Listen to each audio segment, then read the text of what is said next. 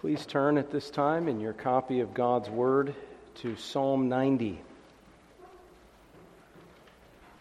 Psalm 90.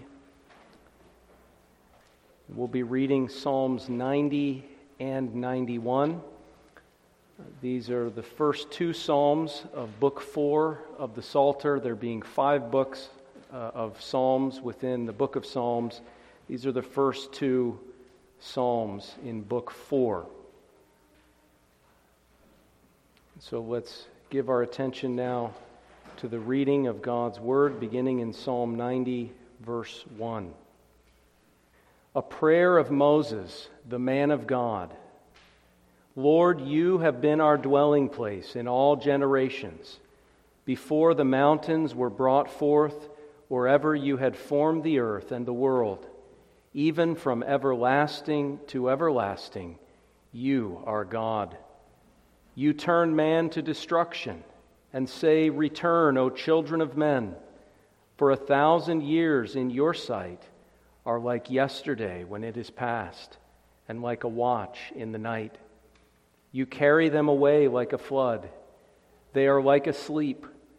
In the morning they are like grass which grows up. In the morning it flourishes and grows up. In the evening it is cut down and withers. For we have been consumed by your anger, and by your wrath we are terrified. You have set our iniquities before you, our secret sins in the light of your countenance. For all our days have passed away in your wrath. We finish our years like a sigh. The days of our lives are 70 years, and if by reason of strength they are 80 years, yet their boast is only labor and sorrow, for it is soon cut off, and we fly away. Who knows the power of your anger? For as the fear of you, so is your wrath. So teach us to number our days, that we may gain a heart of wisdom. Return, O Lord, how long? And have compassion on your servants. O satisfy us early with your mercy, that we may rejoice and be glad all our days. Make us glad according to the days in which you have afflicted us, the years in which we have seen evil. Let your work appear to your servants, and your glory to their children. And let the beauty of the Lord our God be upon us, and establish the work of our hands for us. Yes, establish the work of our hands. Psalm 91. He who dwells in the secret place of the Most High shall abide under the shadow of the Almighty. I will say of the Lord, He is my refuge and my fortress, my God, in Him I will trust. Surely He shall deliver you from the snare of the fowler and from the perilous pestilence. He shall cover you with His feathers, and under His wings you shall take refuge. His truth shall be your shield and buckler. You shall not be afraid of the terror by night, nor of the arrow that flies by day, nor of the pestilence that walks in darkness, nor of the destruction that lays waste at noonday. 1,000 may fall at your side, and 10,000 at your right hand, but it shall not come near you. Only with your eyes shall you look and see the reward of the wicked. Because you have made the Lord, who is my refuge, even the Most High, your dwelling place, no evil shall befall you, nor shall any plague come near your dwelling. For He shall give His angels charge over you, to keep you in all your ways. In their hands they shall bear you up, lest you dash your foot against a stone. You shall tread upon the lion and the cobra, the young lion and the serpent you shall trample underfoot. Because He has set His love upon me, therefore I will deliver him. I will set him on high, because he has known my name. He shall call upon me, and I will answer him. I will be with him in trouble. I will deliver him and honor him. With long life I will satisfy him and show him my salvation." May the Lord bless the reading and the preaching of his word to us this evening. Amen. Seeking the Lord's help and blessing this evening, let's turn our attention back to the first verse of Psalm 91. We read Psalm 90 and then Psalm 91, but let's take a look at the first verse of Psalm 91. "He who dwells in the secret place of the Most High shall abide under the shadow of the Almighty." He who dwells in the secret place of the Most High shall abide under the shadow of the Almighty. These first two Psalms at the beginning of Book 4 of the book of Psalms are really very closely connected. Some Jewish rabbis, perhaps many throughout history, have held that not only was Psalm 90 written by Moses, but Psalm 91 as well.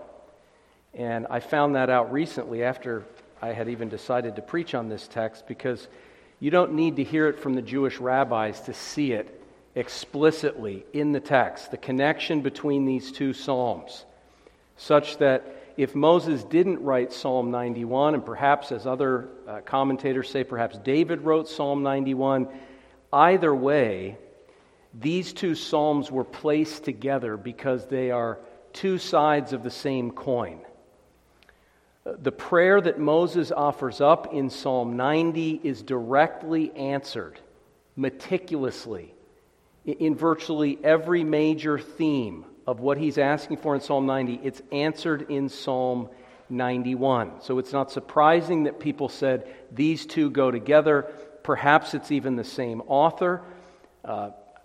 Obviously, it's the same author. It's the Holy Spirit. Whether he wants to use Moses and have David finish with the second part of the equation, either way, the Old Testament fathers under Ezra, when they compiled the Old Testament books of the Bible and ordered the Psalms in their present form under the inspiration of the Spirit, clearly they saw fit to put these adjacent to one another. Psalm 90, the prayer of Moses, the man of God. Psalm 91, the answer to that prayer. So that sets the course for what we'll be considering tonight, and then with God's help, tomorrow morning and tomorrow evening, we'll be looking at Psalm 91 as the fulfillment of Psalm 90. Now, you may recall that we were right in the middle of a sermon series in the first chapter of the book of Genesis in March of 2020, and the pandemic hit, and all kinds of things were swirling around, and at that time, for better or worse, I felt the Lord leading me to just deviate from that sort of didactic teaching series in Genesis chapter 1 and preach a number of sermon series that seemed to relate to the experience that we were undergoing at that time. And one of those series was a sermon series on Psalm 90.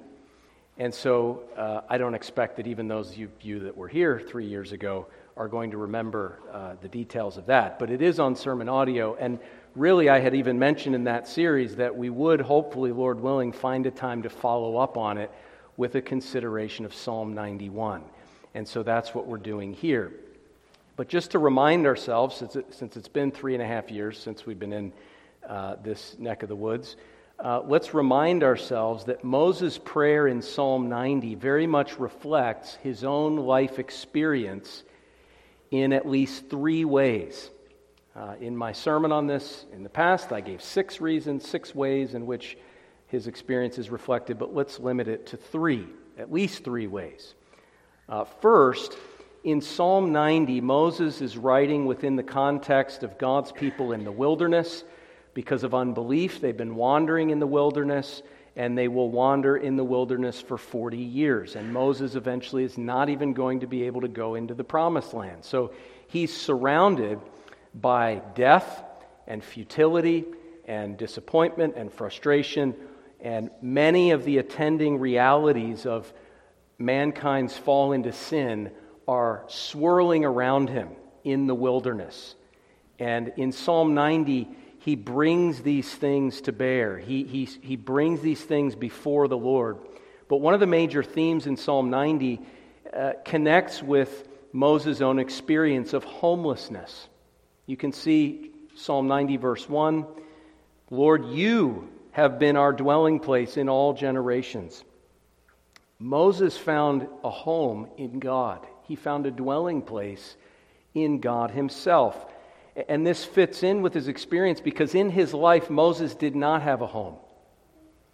Moses did not have that sort of comforting foundation and identity and all that we think of when we think of a home and a dwelling place. Moses was from here to there and everywhere. You think of his own experience. He's born in Goshen to a Hebrew mother and father, but then because of the edict of Pharaoh that all such infants are to be thrown into the Nile, he's set adrift in a little basket on the Nile, his new home.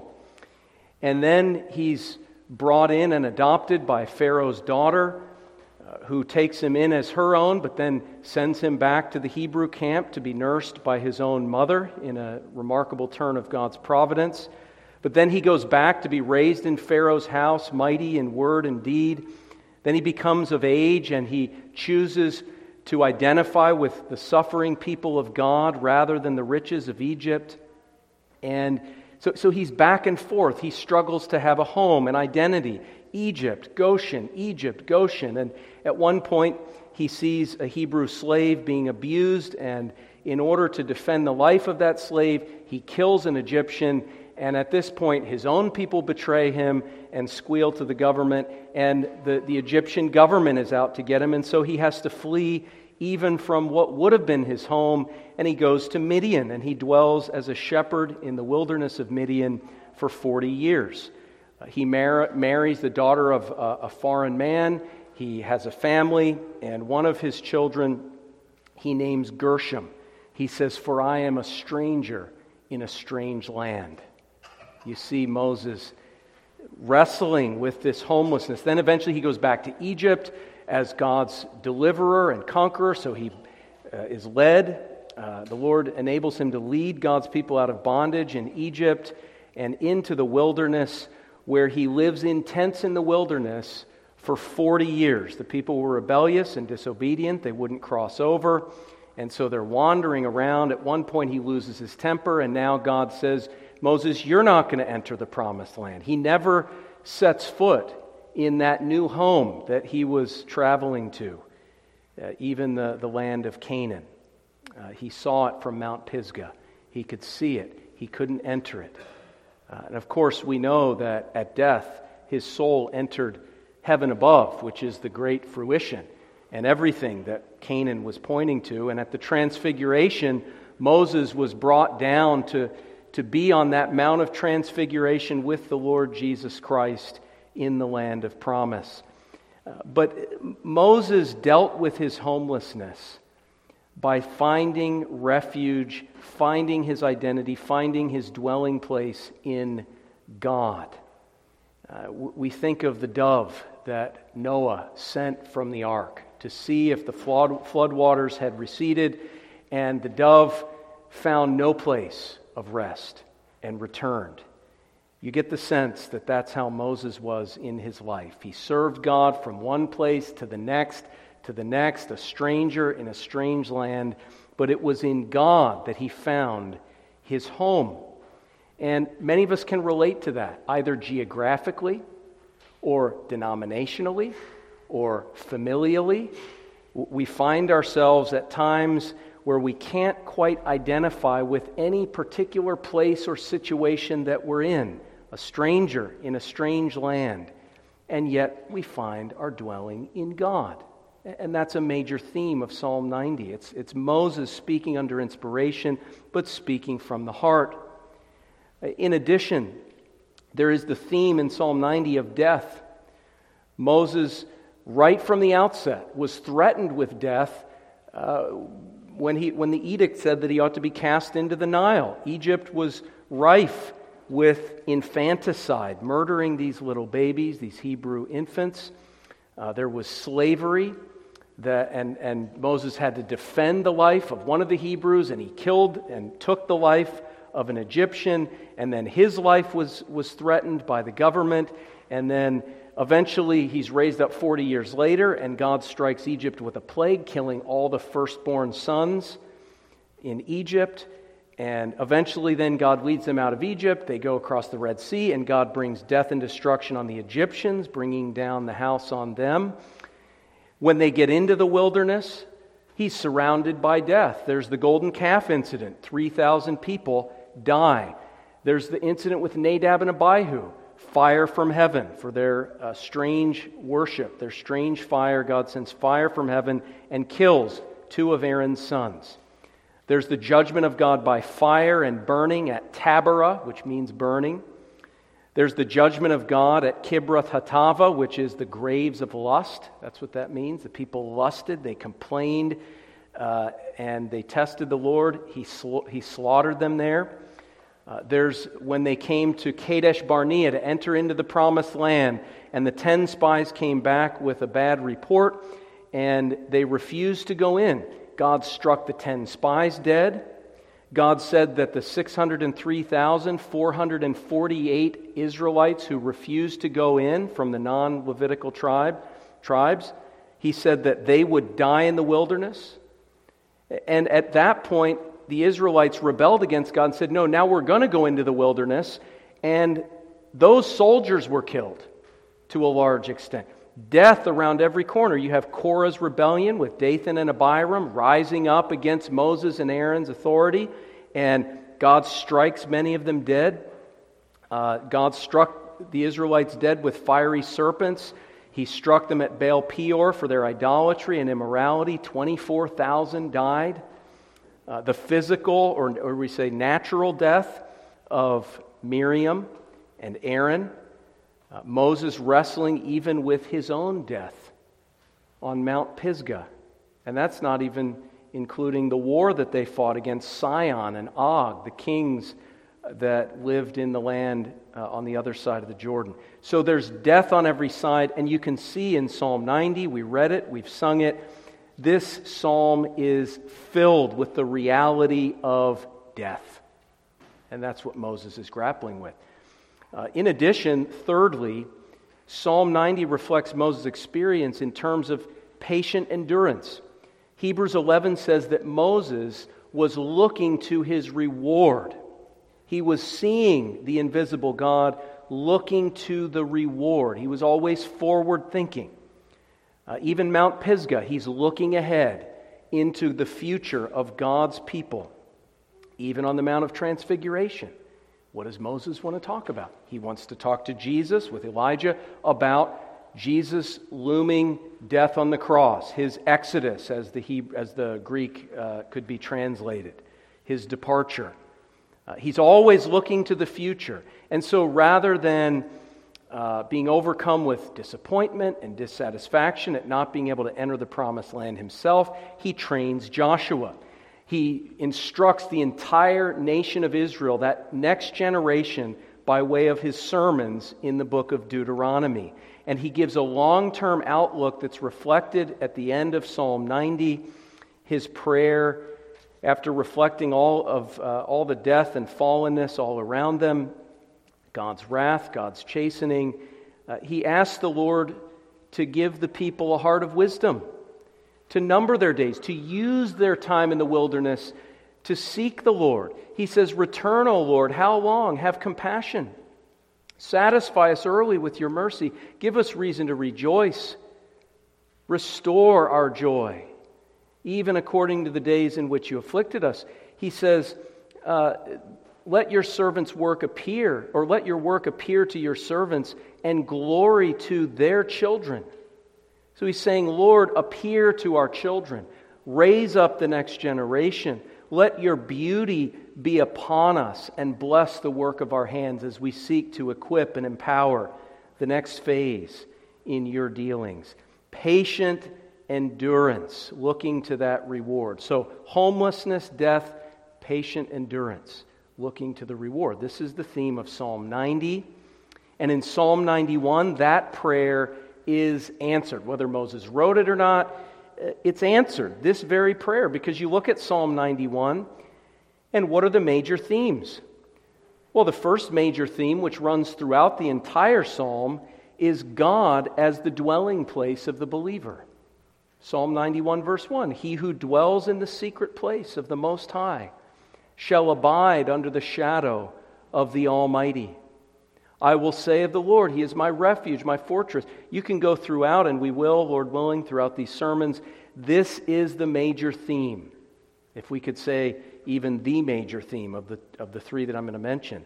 Dwelling in the Lord. Just as Psalm 90 began with that, so Psalm 91 says, not just corporately for Israel as a whole, you're our dwelling place, but for every individual believer in that wilderness or in this wilderness in which we live, God is your dwelling place and your place of refuge. Secondly, deliverance. Psalm 91, in really with as much vigor as Psalm 90 sets before us death, with the same, if not more vigor, Psalm 91 sets before us safety, protection, comfort, assurance. God will protect us even if 1,000 people fall right next to you. God will preserve you. Even if you're surrounded, dear believer, by 10,000 and they all fall, God will preserve you. There's a promise of safety, a promise of protection. We'll get into the details, but you see how powerful the answer to prayer is. It's almost beyond what Moses could have asked or imagined. God promises deliverance to the point where the believer, surrounded by death and destruction, can say, verse 2, "He is my refuge, my fortress, my God. In Him I will trust." And just to let you in on something of the Hebrew language, the word trust in Hebrew, frequently when you see it throughout the Psalms, means to take refuge. You'll see that sometimes in our psalm book as we're singing, and you'll say, well, I thought the scripture said there to trust God, and it's saying hide in God or take refuge in God. Well, it's the same idea. To trust in God in Hebrew is to entrust yourself into His safekeeping. It's to hide in Him. It's to dwell in Him and flee to Him for safety. And so deliverance is a major theme here. Also, this reward that Moses was patiently enduring and laboring and praying for, this reward of dignity and honor. He said, clothe us in the beauty of the Most High God. And God responds in Psalm 91 with a reward of dignity and honor. You see it at the end of the psalm, the end of verse 15, "I will deliver him and honor him with long life." Think of Psalm 90. How short our lives are. 70 years, 80 years. Even if you're Methuselah, well nigh into 1,000 years, it's but a day in the sight of God. It's but a watch in the night. It's nothing. You have a short life. Psalm 91 says you're going to have a long life. You're going to have a long life. With long life, I will satisfy him and show him my salvation. Verse 14 as well, because he set his love upon me, therefore I will deliver him. I will set him on high because he has known my name. So dwelling, deliverance, and this reward of dignity and honor, these will be the major subjects of our sermons. And so this evening we focus upon God as our dwelling place. He who dwells in the secret place of the Most High. He who dwells in the secret place of the Most High. Now, as much as Psalm 90 and Psalm 91 have in common, there are some differences that once you begin to compare the two and you begin to meditate on these two psalms, which I hope you'll do between now and tomorrow on the Sabbath day. Perhaps you'll have some time to be reading over these and thinking about them. But there are a number of ways in which Psalm 91 changes the direction of the conversation, changes the emphasis. For instance, Psalm 91 shifts the focus from that which is corporate and collective among God's people as a whole, and it shifts that focus to what is personal and individual. You can see in Psalm 90, and if you have a chance, I'm not going to read all these verses right now, but if you have a chance to look over it, you'll see virtually the entire psalm is in the corporate collective. It's speaking of God's people as a plurality. Lord, you have been our dwelling place. And he goes on to speak of God in relation to God's people as a whole. There's a lot of we's and a lot of ours in this psalm. And so even when he's praying for that restoration, that reward of dignity and all of these things, notice he says, verse 12, teach us to number our days, that we may gain a heart of wisdom. Have compassion on your servants, plural. Satisfy us with your mercy, that we may rejoice and be glad all our days. On and on it goes. Let the beauty of the Lord our God be upon us. The emphasis is corporate and collective. And if you think of Israel's experience in the wilderness, when you look at it from a collective standpoint, that really helps you to understand why there's such an emphasis upon death and judgment in Psalm 90. Because from a corporate standpoint, though Israel is God's people, yet in a corporate sense, God is disciplining them and chastening them and killing large numbers of them. That's not speaking from an individual standpoint of God's individual saving, electing, sovereign, gracious love upon each believer. But that's looking at the picture in broad strokes, God's dealings with the church, His wrath against the church, His judgment on the church as a whole, a church that was largely filled with unconverted people. Now, it doesn't mean that every believer entered the promised land. Moses was a believer, and God disciplined him. But you have to understand Psalm 90 in the context of a covenant community that is largely unconverted. 1 Corinthians 10, it says, with most of them, God was not well pleased. Okay? But Psalm 91 brings special comfort to the individual believer within the midst of a backslidden church, within the midst of an unconverted nation. Psalm 91 says, if you individually take refuge under the shadow of the Lord's wings, if you dwell in the secret place of the Most High, then these are promises for you personally, you individually. You think of Daniel. He went into captivity in Babylon, and the fact is he suffered greatly with the people of God, and yet God was with him. God blessed him. God prospered him. His experience of captivity was one of blessedness and not merely of chastening. That's what God's saying here. You're still in the wilderness, but as an individual who takes refuge by saving faith in the promises of God, here's what I have in store for you. Here's how I'm going to let my beauty rest upon you. Here's how I'm going to establish the work of your hands. Here's how I'm going to have compassion and mercy on you and give you many reasons to rejoice in the midst of your affliction. It shifts the focus from the corporate to the personal and individual. And that's something we need to hear. Because God's promises are not merely in the corporate and the collective. Yes, Jesus said, I will build my church and the gates of hell shall not prevail against it. So there is a promise of perpetual protection and preservation for the church as a whole. And there are many such promises in the Word of God that are brought to us to encourage us about God's faithfulness, that yes, even when there's a wilderness generation that has to die in that wilderness, God's judging many unconverted people, causing the earth to swallow them up, all kinds of reflections of His fury against sin, and yet collectively He has a remnant and He keeps it going, and His church will always be preserved, one way or the other. That's comforting. But that corporate promise doesn't save your soul.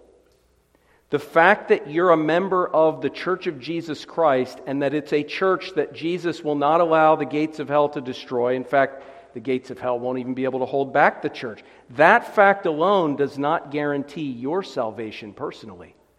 You need to take refuge.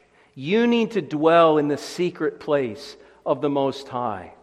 You need to make the Lord your refuge and the Most High your dwelling place, as our psalm says. So it's very pertinent for us. In addition, Psalm 91 addresses its promises specifically. And listen, I'm going to back this up with some scripture here. It addresses its promises specifically to Christ and all those in Christ. And that's not something we have to go to the New Testament to establish.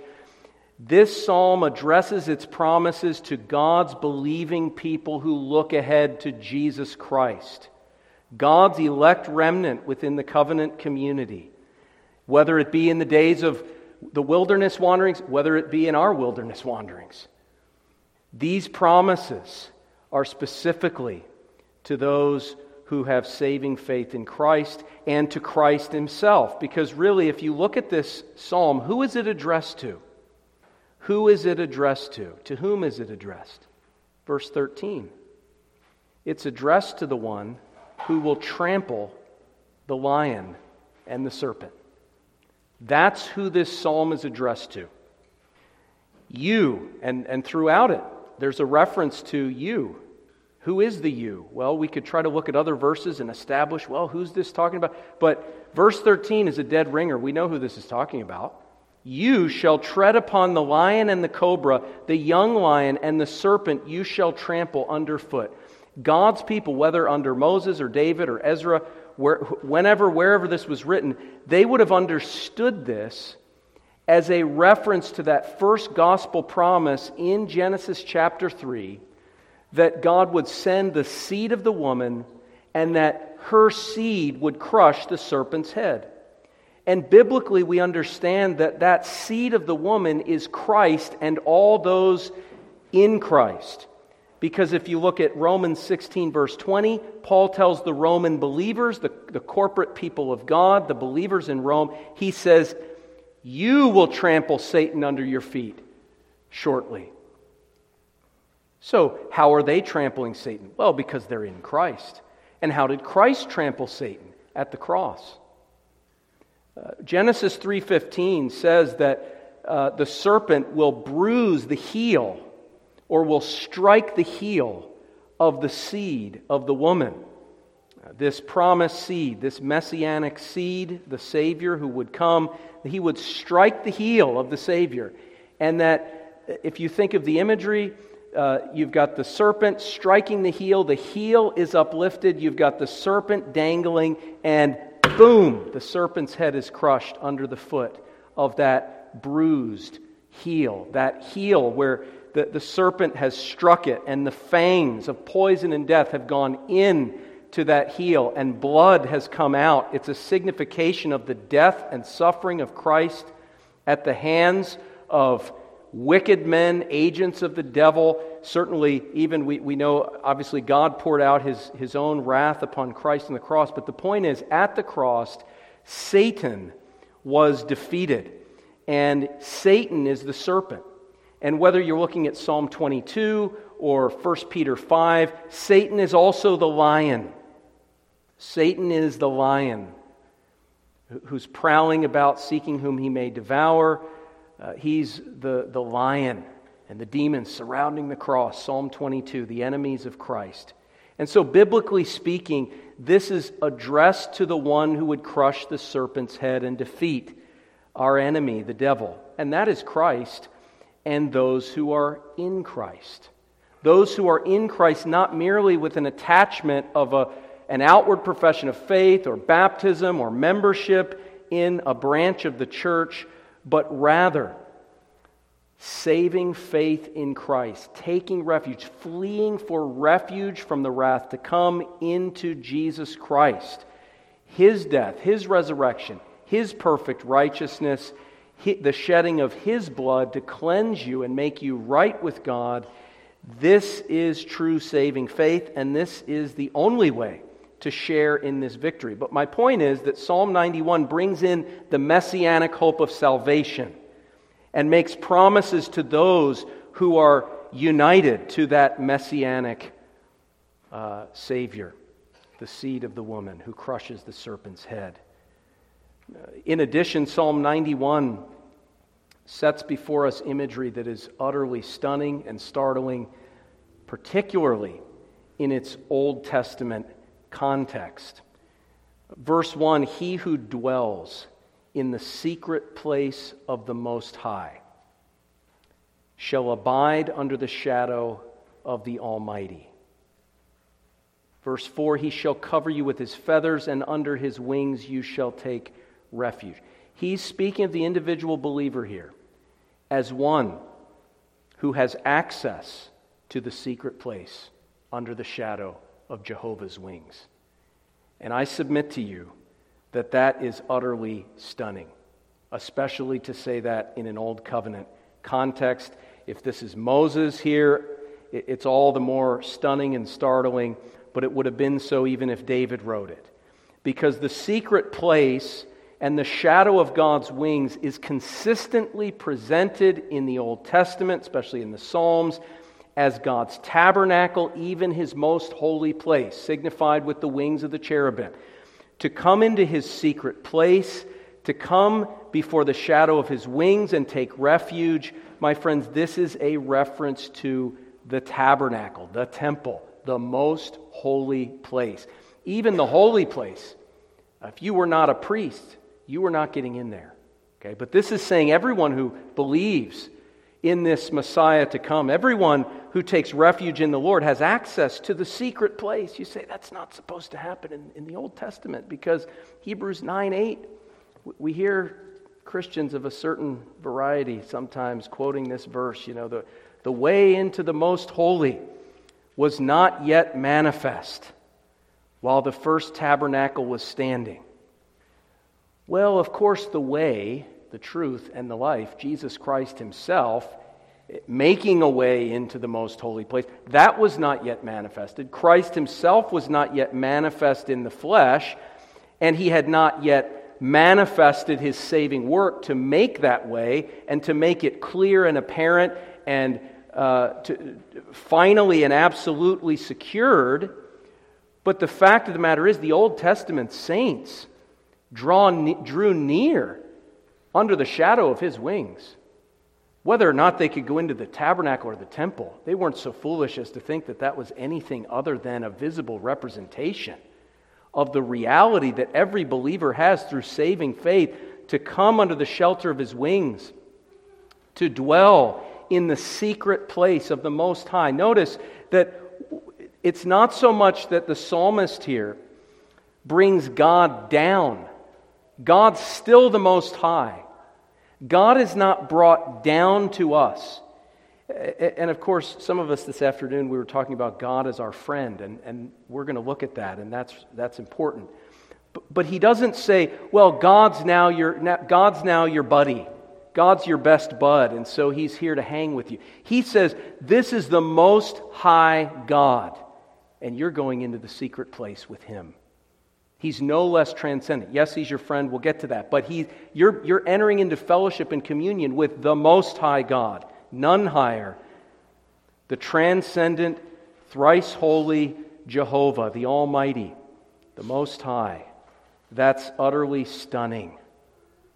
And it points us to intimate friendship. Intimate friendship. I did gloss over this. I won't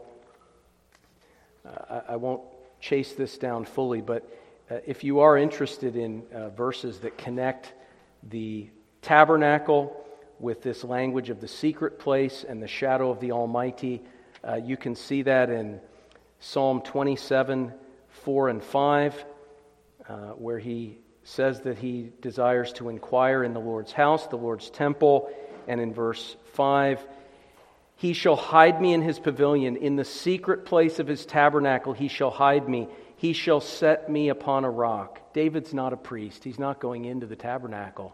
Okay? He understands spiritual communion with God. And he's saying, by faith, I'm entering into that secret place of his tabernacle, his pavilion. Okay, this is the language that's used. You can find it in Psalm 36, 7 and 8, and in Psalm 61, 4, the same thing is mentioned. But this is referencing intimate friendship with the Lord. We're told that Moses, in Exodus 33, 11, we're told that when he went into the tabernacle, back in verse 9 it says, when Moses entered the tabernacle, that the pillar of cloud descended and stood at the door of the tabernacle, and the Lord talked with Moses. And it goes on, verse 11, so the Lord spoke to Moses face to face as a man speaks to his friend. Not just a friend of Abraham, but a friend of Moses, a friend of every believer who takes refuge and shelter under the shadow of his wings. Moses is in the literal tabernacle.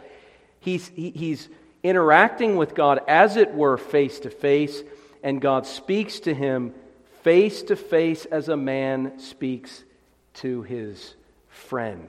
Intimate friendship. And this intimacy is really highlighted in verse 14 of our psalm, Psalm 91, because he has set his love upon me. So you see, God brings the believer into fellowship and friendship, and there's a love between God and the believer, and between the believer and God, a mutual relationship of love. The believer sets his love upon the Lord. Therefore I will deliver him, I will set him on high, because he has known my name. Now, I would argue some of these verses are especially relevant in the life of Christ. And Lord willing, in our communion sermon tomorrow evening, we're going to look at the Christological element of this. But for now, looking at those who are in Christ by saving faith, it's saying that they love the Lord. They set their love upon him. It's a decision. And they enter into communion with him. And it says, they know my name. Because he has known my name.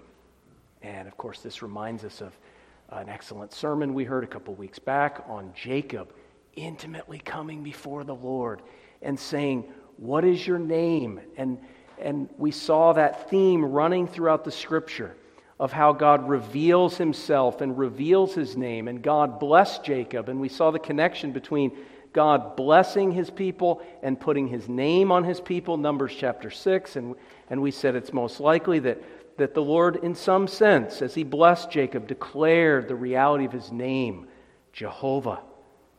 And that's what's described here, this intimate knowledge of God. God draws near. Psalm 25, verse 14, those who fear the Lord and keep his covenant, he draws near to them. And there's a close friendship and intimacy. The secret of the Lord, the secret close friendship of the Lord is with those who fear the Lord, and it's to them that he reveals his covenant. An intimate friendship that every believer is promised. And you think of Samson's parents when the angel of the covenant appeared to them and they said, what is your name? And he says, why do you ask my name? For it is wonderful, or as the King James says, it is secret.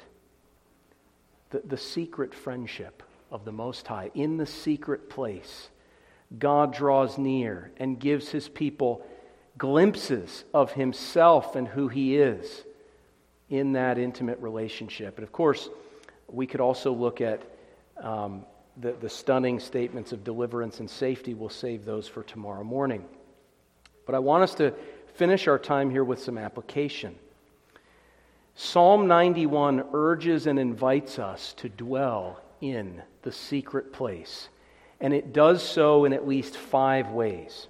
And perhaps as you've been hearing this sermon thus far, certain directives, certain exhortations have been coming out of what's been said here in terms of your need to dwell in the secret place of the Most High.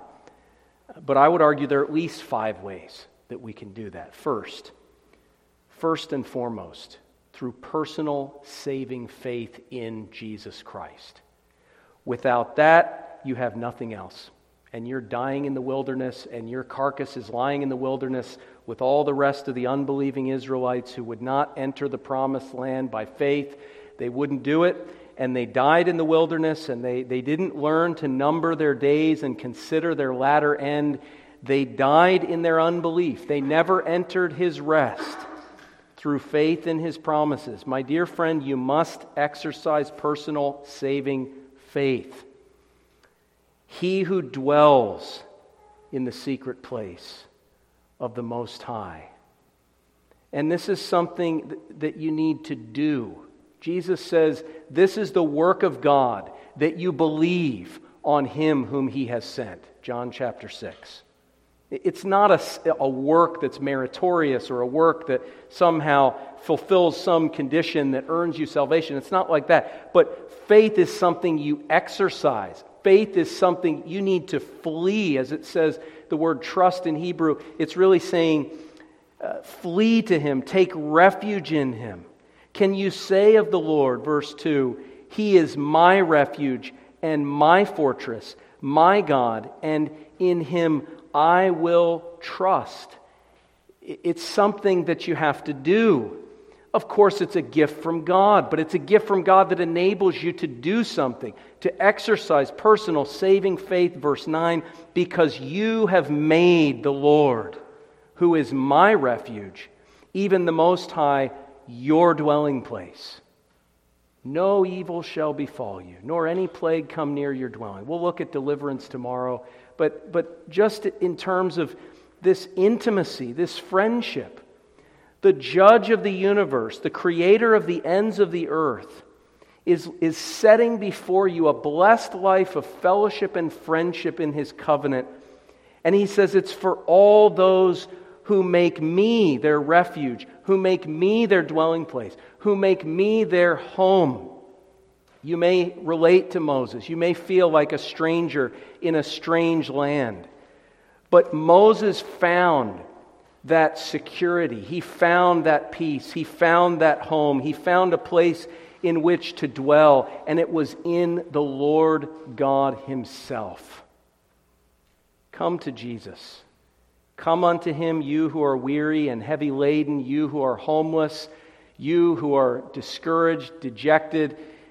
Come to a realization, in fact, that at the end of the day, even as good as you may think you have it, you say, I've got a home, I've got a family, I've got this, I've got that. Ultimately, my friend, these things are perishing away. And when the flood waters come, you're either inside of Christ, your ark of salvation, or you're out. You're either before and under the shadow of His wings, such that no evil shall befall you, and you'll only see the destruction of the wicked, but you won't experience it. Either you're in the ark or you're out. And you need to make Him your dwelling. You need to believe His promise and enter into the secret place. Secondly, through secret worship. The Scriptures speak to us of the Christian life in its personal, individual element as a hidden life. Paul says in Colossians 3 that you died. If you're a Christian, you followed step 1, on to step 2. Well, you died, and your life is hidden with Christ in God. You have a hidden life. You have a hidden life that no one else can see. You have a prayer life that Jesus says is hidden and ought to stay hidden. Jesus says you have an inner life of giving. You give to this cause. You give to that cause. And other than the treasurer who sends you the tax reform or whatever, other than that, it's secret. It's between you and God. It's secret worship. You're secretly offering things to God. You're secretly making sacrifices. You're secretly fasting, but not even insinuating in any way that you're doing any of these things. You're making yourself look nice, putting oil on your face. Jesus says all these things are secret. You don't want the reward of people thinking through these insinuations that you're such a great spiritual giant. No, it's secret worship. It's the hidden life. He says the secret of the Lord, Psalm 25 verse 14, is with those who fear Him. And He reveals to them the things of His covenant. It's a secret thing. there's a tendency, social media especially, you've got these people on social media, and they're telling you everything they've done and everything they're doing, and I got this sandwich, and then they post that, and the first bite tasted good, and they're play by play, and we can do this spiritually, and people, again, we can't judge motives here, my friends, we can't judge motives, but it has been a problem, I can say for myself as well, right? I'm reading a good book, and what percentage of the good things that I read in the book am I sending out and texting out, and am I trying to give the impression to other people, I read this book and I read that book, and look at me, I'm so smart, I mined out this 500-page book and found this little nugget of insight. Well, my friends, we need to be careful with that. There's a secretness. There's a spiritual modesty. Do you have secrets with God? Do you have secrets with God? Things that you go into the presence of the Lord, you bring before Him, you don't talk about it to anybody else, things that He reveals to you, scriptures that He emblazons in your mind, on your heart, that He speaks to you through His Word and Spirit. Not special revelation, but taking special revelation in His Word and teaching you. And as Psalm 25 says, He's your teacher. Do you have that secret relationship with God? Secrets between you and God. It's so secret, your right hand doesn't know what your left hand is doing. In fact, on Judgment Day, when the Lord says, "My sheep, you've done all these things to the least of these, my brethren," they say, "What are you talking about? When did we do this? When did we do?" They're not even aware of it, my friends. So far from boasting in it, okay, they say, "Lord, when?" We don't even remember doing these things. Their concern is the secret place, and they keep it secret. They keep it secret from themselves, even, if we can say that. If there's a question that governs their heart, especially at a time like communion, it's a different question. It's, "Lord, is it I?" Remember when Jesus had the disciples together before the Last Supper, and He revealed to them that one of them would betray Him. They all said it. I'm not sure Judas said it, but the rest of them, they're saying, "Lord, is it I? Lord, is it I?" So far from being concerned with a level of achievement and attainment and a spiritual resume or training for the spiritual Olympics or something like that. "Lord, is it I? Maybe am I? Lord, would I betray you? Lord, when did I do this? I don't even remember my own good works." Secret, spiritual. My friends, when you come to the Lord's table, to the extent that you have secrets with the Lord, you will find a secret joy and experience at the Lord's table. Secret worship. Thirdly, abiding in God. Abiding in God. He who dwells in the secret place of the Most High shall abide under the shadow of the Almighty. These are two very important words, dwell and abide. The word dwell means to dwell in the land. It means this is where you live, this is where the place that you inhabit, this is where you abide. It's your everyday life. If I say I dwell in the state of Michigan, then that means pretty much day in and day out, everything I do is included in that. I'm in the state of Michigan. That's where I live, that's where I dwell, that's where I abide. Every aspect of my life, every moment of every day is in the Most High. The Most High is my dwelling place. And this is important, that we abide in God, that we make our residence in God. This is what the New Testament means when it speaks of abiding in Christ. He's the vine, we're the branches. We're to be constantly connected with Him. Not that every moment is a time of secret worship.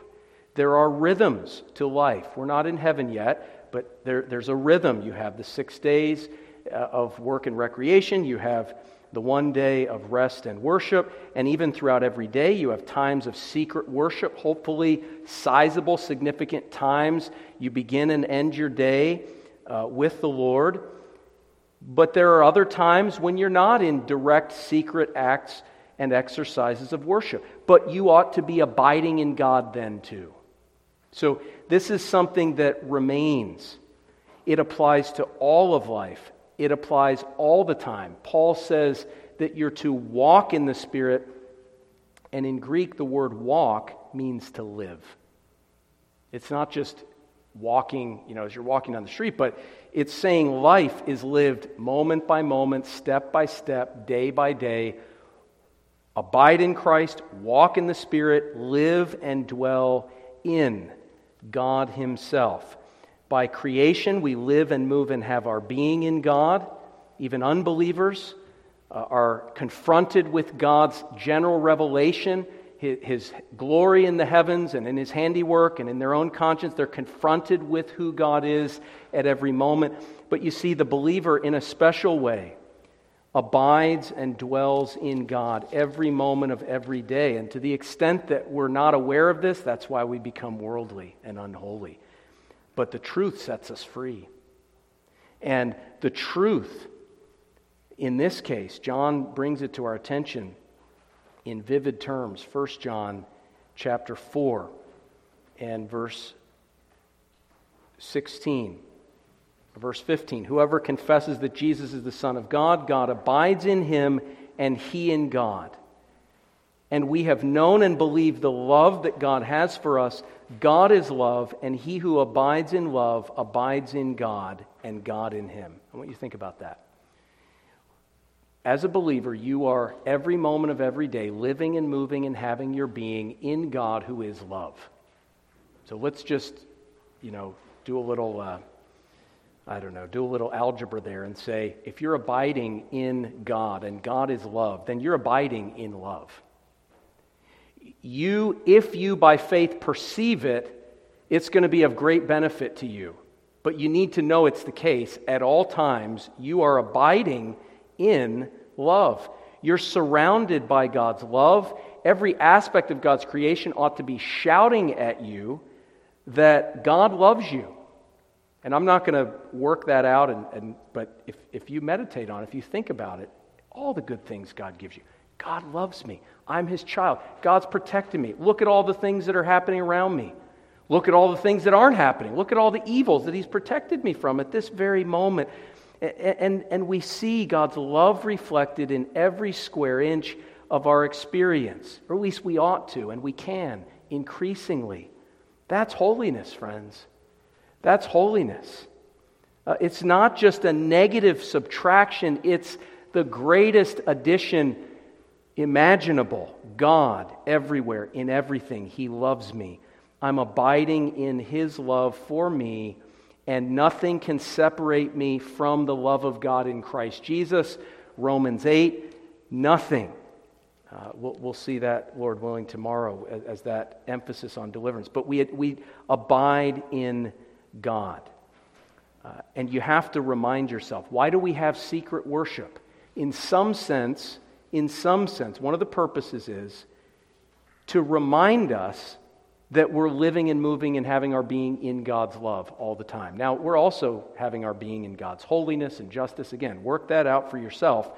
But in secret worship, at the beginning of the day, at the end of the day, you're reminding yourself throughout your life, keeping yourself on short accounts to be reminded that, yes, God's love is everywhere surrounding me. And what a peace, what a joy. If that's not a taste of heaven, my friends, I don't know what is. Abiding in God. Speaking of heaven, fourthly, heavenly longings. In heaven, Jesus tells us in Revelation chapter 3 and verse 12, he who overcomes, I will make him a pillar in the temple of my God, and he shall go out no more. Sometimes we feel as though, even though we're seeking to abide in God in a general sense across the board, we feel that our secret worship really is the most intimate time that we have with the Lord. And we feel that when we leave secret worship and we go out into the world, that we're losing something. And I'm saying, in our third point, I think we can improve on that. I think we can abide in God every moment of every day, or at least increase in that. But the fact of the matter is, in reality, there's still quite a bit lacking in our everyday life as compared to our secret worship. Or in our 6 days compared to the Sabbath. Or in certain parts of our Sabbath where we're in the church and we're with believers and we're worshiping and we're praying and we're taking the Lord's Supper versus other times on the Sabbath. There are these gradations of holiness and communion with God. You have the outer court, you have the holy place, and then you have the most holy place. It's very similar in our Christian lives today. And so we long for that time when we shall be in God's intimate presence and fellowship in a way that transcends our experience here, and will never go out. We'll never be done. We'll be with Him. We will see Him as He is in Christ, and we will perceive Him as He is in terms of His divine nature, spiritually. We have these heavenly longings. Revelation 3:12, and if you kind of invert some of the numbers there and go to Revelation 21:3, it's an easy way to remember these two verses. Revelation 3:12, and then go backwards the other way. Revelation 21:3, behold, the tabernacle of God is with men, and He will dwell with them, and they shall be His people. God Himself will be with them and be their God. So heaven is the secret place writ large. The secret place is the only place, the public place. The whole thing is secret. And we long for that. And by faith, which is the substance of things not yet, it's the substance of things hoped for, and the evidence of things not seen. We have hope for heaven. We have not yet seen heaven. But by faith, again, as we contemplate heaven, we can do God's will on earth as it is in heaven. The angels are surrounded by God's glory in heaven, and they obey God in heaven, surrounded by a sense of His love and a sense of His presence. We are to go about our everyday lives, every aspect of our lives, surrounded by His presence, and like the angels in heaven, doing God's will, yet on earth as it is in heaven. And therefore, heavenly longing is transformed into earthly service. Well, fifthly and finally, we dwell in the secret place as a congregation at the Lord's table. In the sacrament of the Lord's Supper, you can't miss the imagery. We're in God's house. We're at the Lord's table. We have the wine of gladness. We have the bread of the presence. We have a picture of the heavenly marriage feast. All of these things are present. It is the New Testament Holy of Holies, where we comprehend with all the saints the immeasurable love of Jesus Christ, which surpasses knowledge. And as much as we long for heaven, and as much as we contemplate heaven in the secret place, we ought to come to the Lord's table recognizing that in some sense, when we come around that table, that we are in the corporate secret place. I know that sounds like an oxymoron, but when you come to the Lord's table, in some sense, public worship itself, but when you come to the Lord's table, you're in the secret place. You're in the Holy of Holies as it manifests itself in the New Testament. And all of the priesthood of God's believers come to this table and feast upon Him at His altar, that being Christ Himself. And you will get more of Christ. Listen, biblically speaking, there is more to be had of Christ at this most holy place, at this secret place of the Most High God, than even in your private worship. There is more at this table as you surround yourself with other blood-bought believers at this table, and you see God's grace in their lives, and you take in God's Word and His promises, and you begin to think more about heaven. My friends, heaven is not just you in a private room. Jesus says, go to the secret place, shut the door. Heaven is a place for all of God's people in communion with Christ. It's a corporate place. It's a place of a great multitude that no one can number. So in one sense, you're going to have a greater perception of heaven at the Lord's table than you are in your prayer closet. There's more to be had. Christ promises more grace, a more vivid, more powerful presence in the Lord's Supper, if we had time to chase down all those verses, but it is the fellowship and communion of His body and His blood, 1 Corinthians 10. He's there. He's here. And as you prepare to come into that secret place, as you think and examine yourself in preparation to enter the secret place with the people of God tomorrow evening, we're told in Psalm 90 that the way in which we uncover the sins that we need to repent of, the secret sins, the hidden sins, the sins that other people don't know about that we need to deal with, the sins that we don't even know about, we need to have them brought to light. How do we uncover these sins so that we can confess them and bring them to the Lord's table and revel in their having been taken away from us? And unburden ourselves with the forgiveness of specific sins by the blood of Christ. How do we do that? Well, verse 8 of Psalm 90, you've set our iniquities before you, our secret sins in the light of your countenance. My dear friends, examine yourself in the secret place. Don't examine yourself with yourself, by yourself. Make certain that before you begin to examine yourself in light of the law of God, before you begin to rake yourself over the coals and convict yourself of sin and bring biblical commands and imperatives to bear on your heart and life, examining yourself, make sure that you're not alone. Make sure that God is with you. Make sure that you've entered into the secret place in prayer and in reliance on God and in faith in His promises. That is the only context in which it is safe to examine yourself.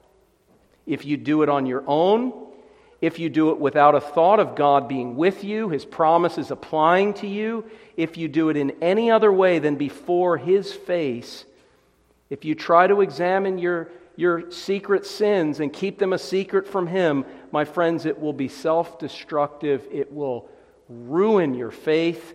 It will diminish your joy. It will disqualify you in some sense to come to the table. But you examine yourself before the light of His countenance, so that when we gather together in the presence of the Lord at His table, it may be said of us, as is said of the church in Psalm 45, "She shall be brought to the King in robes of many colors. The virgins, her companions who follow her, shall be brought to you.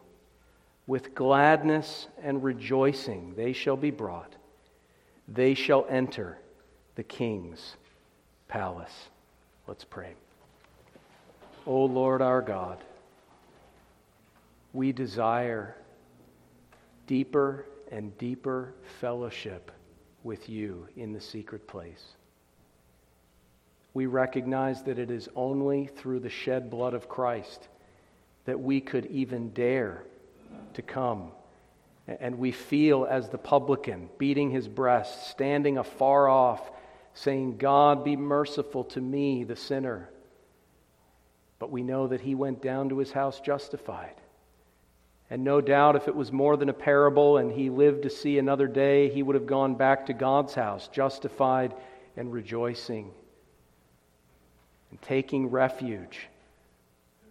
Though he be not a priest, yet under the shadow of your wings, in the most holy and most secret place, give us these things and enable us to abide in them at all times and in all places. In Jesus' name, amen.